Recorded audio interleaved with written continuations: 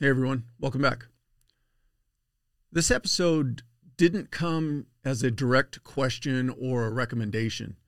It actually came out of a conversation that I was having with someone regarding their transition and something that they were experiencing that I thought would be a good topic to address.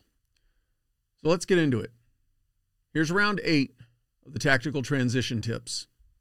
And what we're going to be addressing this time is civilian speak, or speaking or talking or communicating in the civilian world. For the close range tip, become an active listener. Medium range, you need to get better at writing. And long range, you have to develop your emotional intelligence, or what some of you may have seen or heard of as EQ.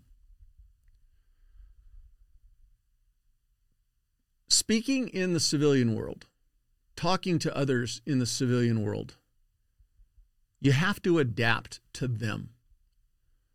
Learn to read the room. Learn to adapt your communication style with who you're talking to. You're going to be dealing with a lot of people who haven't spent 10, 20, 4 years in the same environment that we came from. And so many times they don't talk to each other the way we do. They don't find the same topics funny the way we do. They don't oftentimes like directness like we're used to. Remember that it's less about telling people what to do as opposed to now you're going to be asking them to do something, or if they can do something for you. Leave the jargon behind. It sets us apart, and it doesn't endear us to many of them. You're going to be dealing with a lot of people who potentially have never served in any type of official capacity, veteran, first responder, whatever you want to call it. And so all of the jargon and the acronyms from our old lives doesn't mean anything to them. It doesn't make us seem better to them. As if anything, it's off-putting. There's going to be jargon in whatever environment you're moving into. Learn that jargon. Become part of that communication style, but leave the old ways behind you. Start learning how you can utilize the tools that your new environment operates with and in. Zoom, Slack, all these platforms that may not be natural to you now, but that's what's used in the civilian world. And I'll use an example from my old job. For those of you who haven't had to do a Zoom or Teams presentation, learn that platform, because many times one of the big hangups was somebody trying to do a presentation and they couldn't get the audio correct. And so they would have a video that was playing, and the people viewing the presentation couldn't hear the audio. It caused a problem where you'd have to go back out or go out of the program, reactivate the sound, and then be able to go in, restart the presentation to where the audio played for everyone. Something little like that will really set off in a negative light your presentation. So imagine if you're conducting your first presentation to your bosses or even higher ups, and a little glitch like that makes them think that you're not prepared. So learn the platforms. Be respectful and be professional. Like I said at the beginning, you're moving into a world where there's people who may not think like us, react like us. They don't have a career of the screwing around like we do. And so you need to step away from that. Learn what is acceptable in the culture that you're moving into, but always defer to being respectful and professional. And I think you'll be ahead of the game. So for the close range group, be an active listener. That means that You're listening to the other person talk, not to get your point across or that moment where you can get what you want to say into the conversation. Being an active listener is more about listening to what that other person has to say. You're working on building rapport.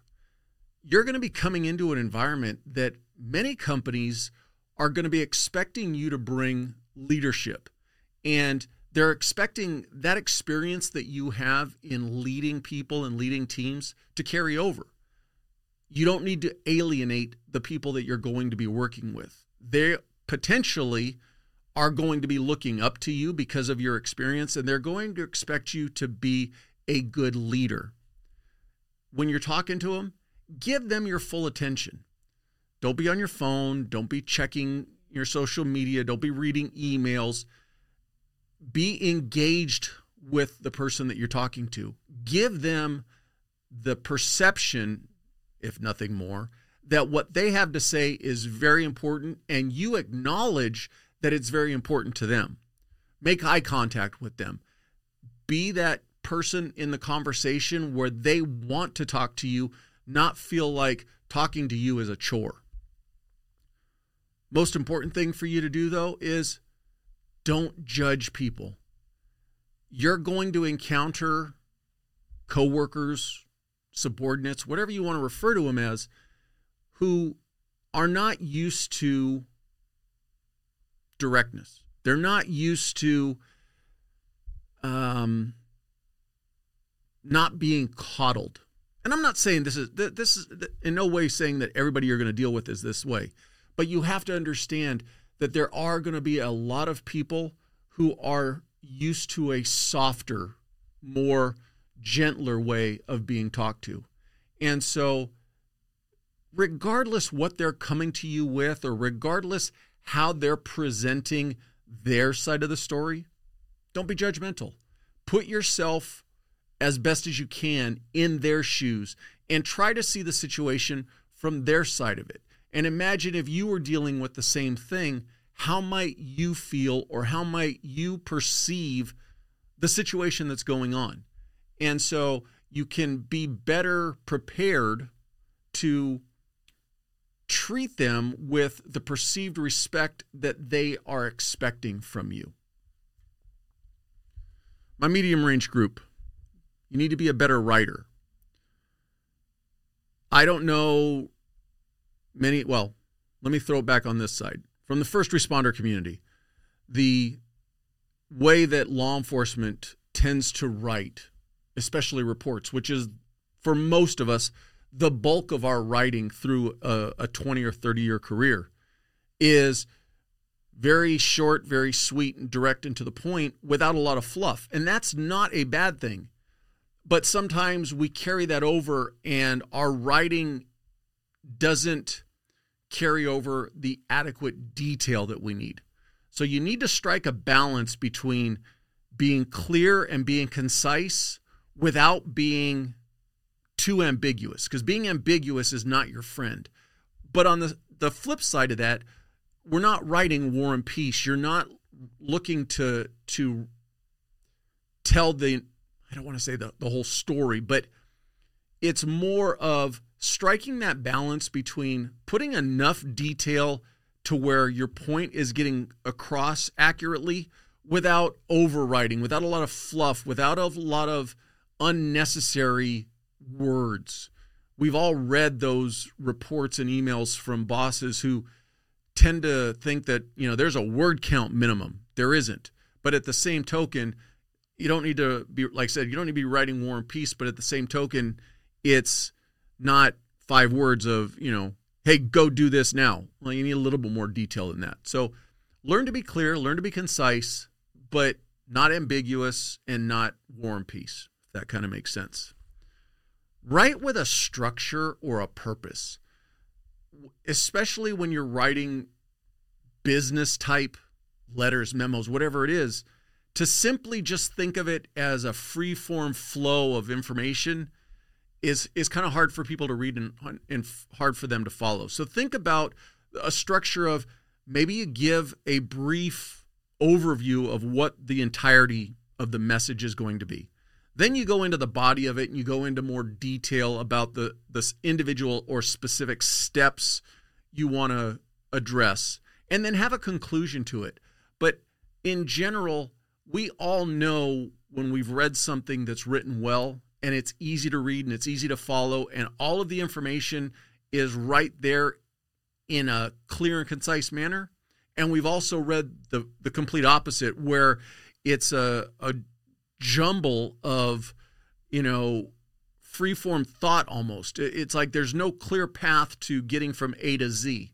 So give your reader a clear way to get from the beginning of your message to the end of your message, and make sure that all of the information is addressed in it. If you can, write it and then sit on it. We've been told this, and I'm sure every one of us has been a victim of this, where we kind of get flamed up over something. It might not necessarily be something that angers us. Maybe we get, overly invested in a particular topic or a subject, and we immediately want to send a response. Sometimes that's not necessarily the best. Sometimes you might have limited information, and so you'll draft a letter to your boss or you'll draft a memo to your team, and you don't have all the details. And you then find out later on, this significant piece that's missing would have changed the whole context of what you were trying to say or the message that you're trying to get out. So if you have that ability and the time on your side, write it and then let it sit.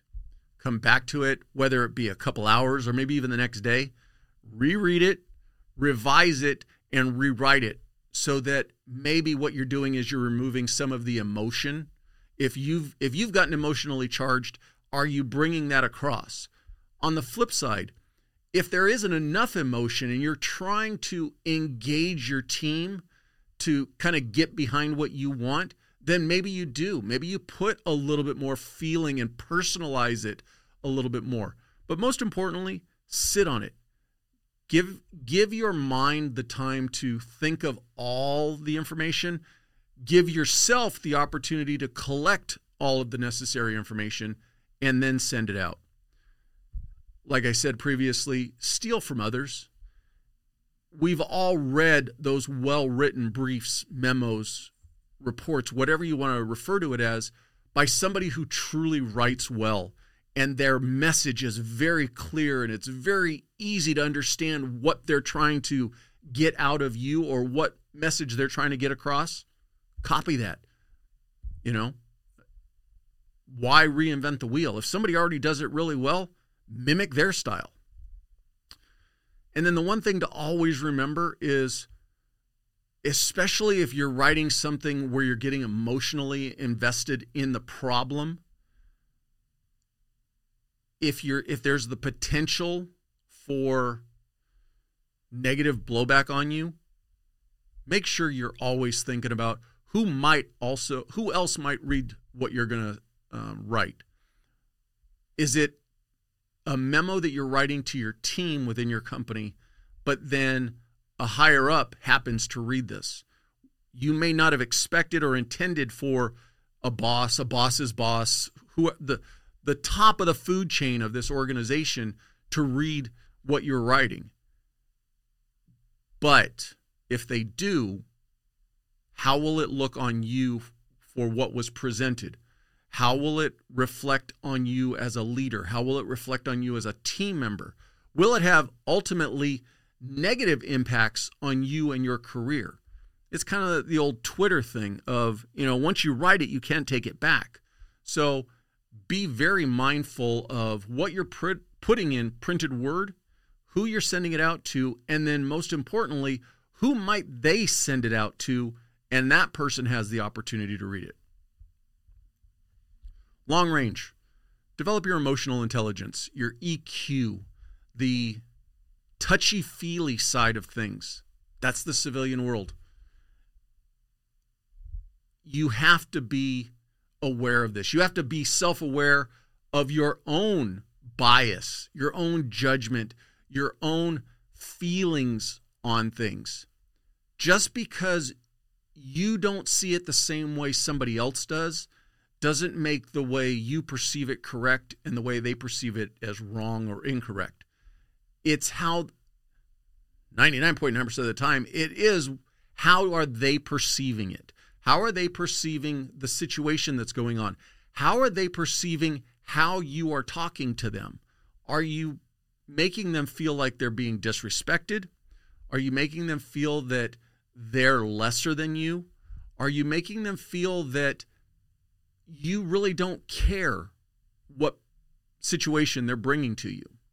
So put yourself in the shoes of the person you're talking to and imagine if you were feeling the same way, how would you want somebody to talk to you?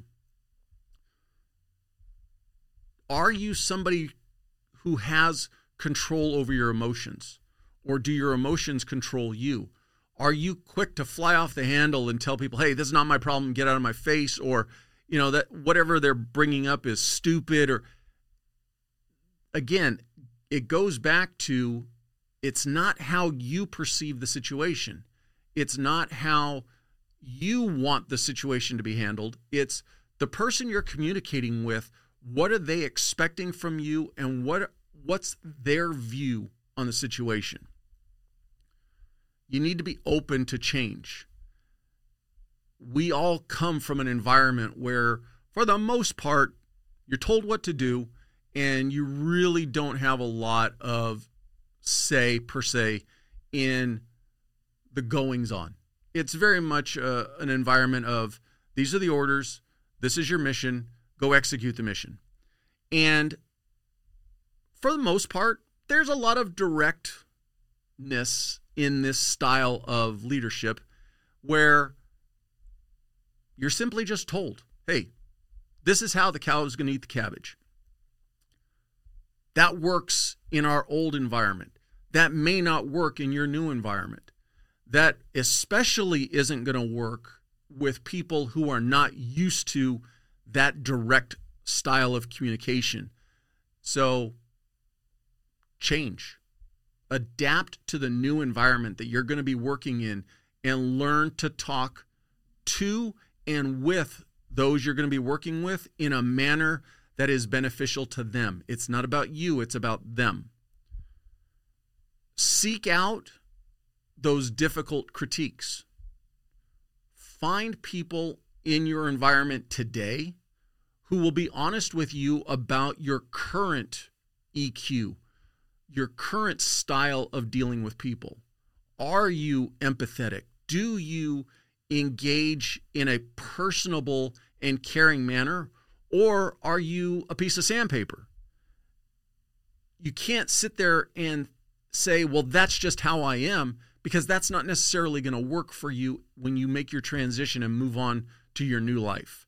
So get advice from somebody who can currently see how you are and currently tell how you react and deal with other people, and be open to changing how you perceive or how you allow others to perceive you.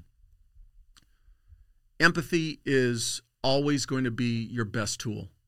If you can try to put yourself in the shoes of the person sitting across from you and see it from their side of the table and try to address not only your responses, but your actions and your reactions to what they're telling you. Make them feel like they are important, and what they are feeling and what they're experiencing is important. It's not about trying to enforce how you should or how you think they should react to the situation and get them to change to you. This isn't a situation of, this is your world and you're bringing it forward with you. This is your old world and you're moving into a new world. And so if you currently are the sandpaper and you're going to move into a new world where sandpaper doesn't work, you may need to change. If you're being brought in and you're expected to be the piece of sandpaper, and that's been your specific mission set, then your boss has given you those orders, go forward with that mindset. But I think most of us moving into the civilian world are going to realize that sandpaper doesn't work. So in closing, it is a lot more touchy-feely. It is a lot more, kumbaya. Like it or not, denying it is not going to change it. That's the way things operate. So get it in your head now that you might need to be the one who needs to change. By changing now and embracing this different style of communication is going to make your transition a lot smoother. Always remember, you're moving out of our world and moving into their world. You need to adapt to them, not make them necessarily adapt to you. By being a better communicator, by being able to communicate across all levels of leadership, coworkers, subordinates, whatever, is going to increase your opportunities. If they see that you're somebody who can work in multiple environments and multiple teams and get buy-in and support from all of these teams, is only going to increase your value within whatever organization you're moving into. It's going to help you build better relationships. And ultimately, at the end of the day, you moving into a new environment, you need to get as many people on your side or on your team and working with you as opposed to working in resistance or against you. It's going to help you be a better leader. People are going to want to follow you if they feel like you care and have their back. And the most basic, just remember this. How do your interactions with whoever you're going to be engaging with, whether it be your boss, whether it be a coworker, whether it be a subordinate, how do you make them feel when they interact with you? If you make them feel important, if you make them feel regarded, they are going to have a better interaction with you than if they feel like you don't care about them or their situation. Wrapping it up, I'm always looking for suggestions. If there's something you want me to address or you would like to hear me talk about, send me an email. Send me a message, direct message, whatever you want. Please subscribe and share the podcast with anybody that you think might benefit from listening to it. And as always, just thank you for taking the time to listen. I'll catch you on the next one.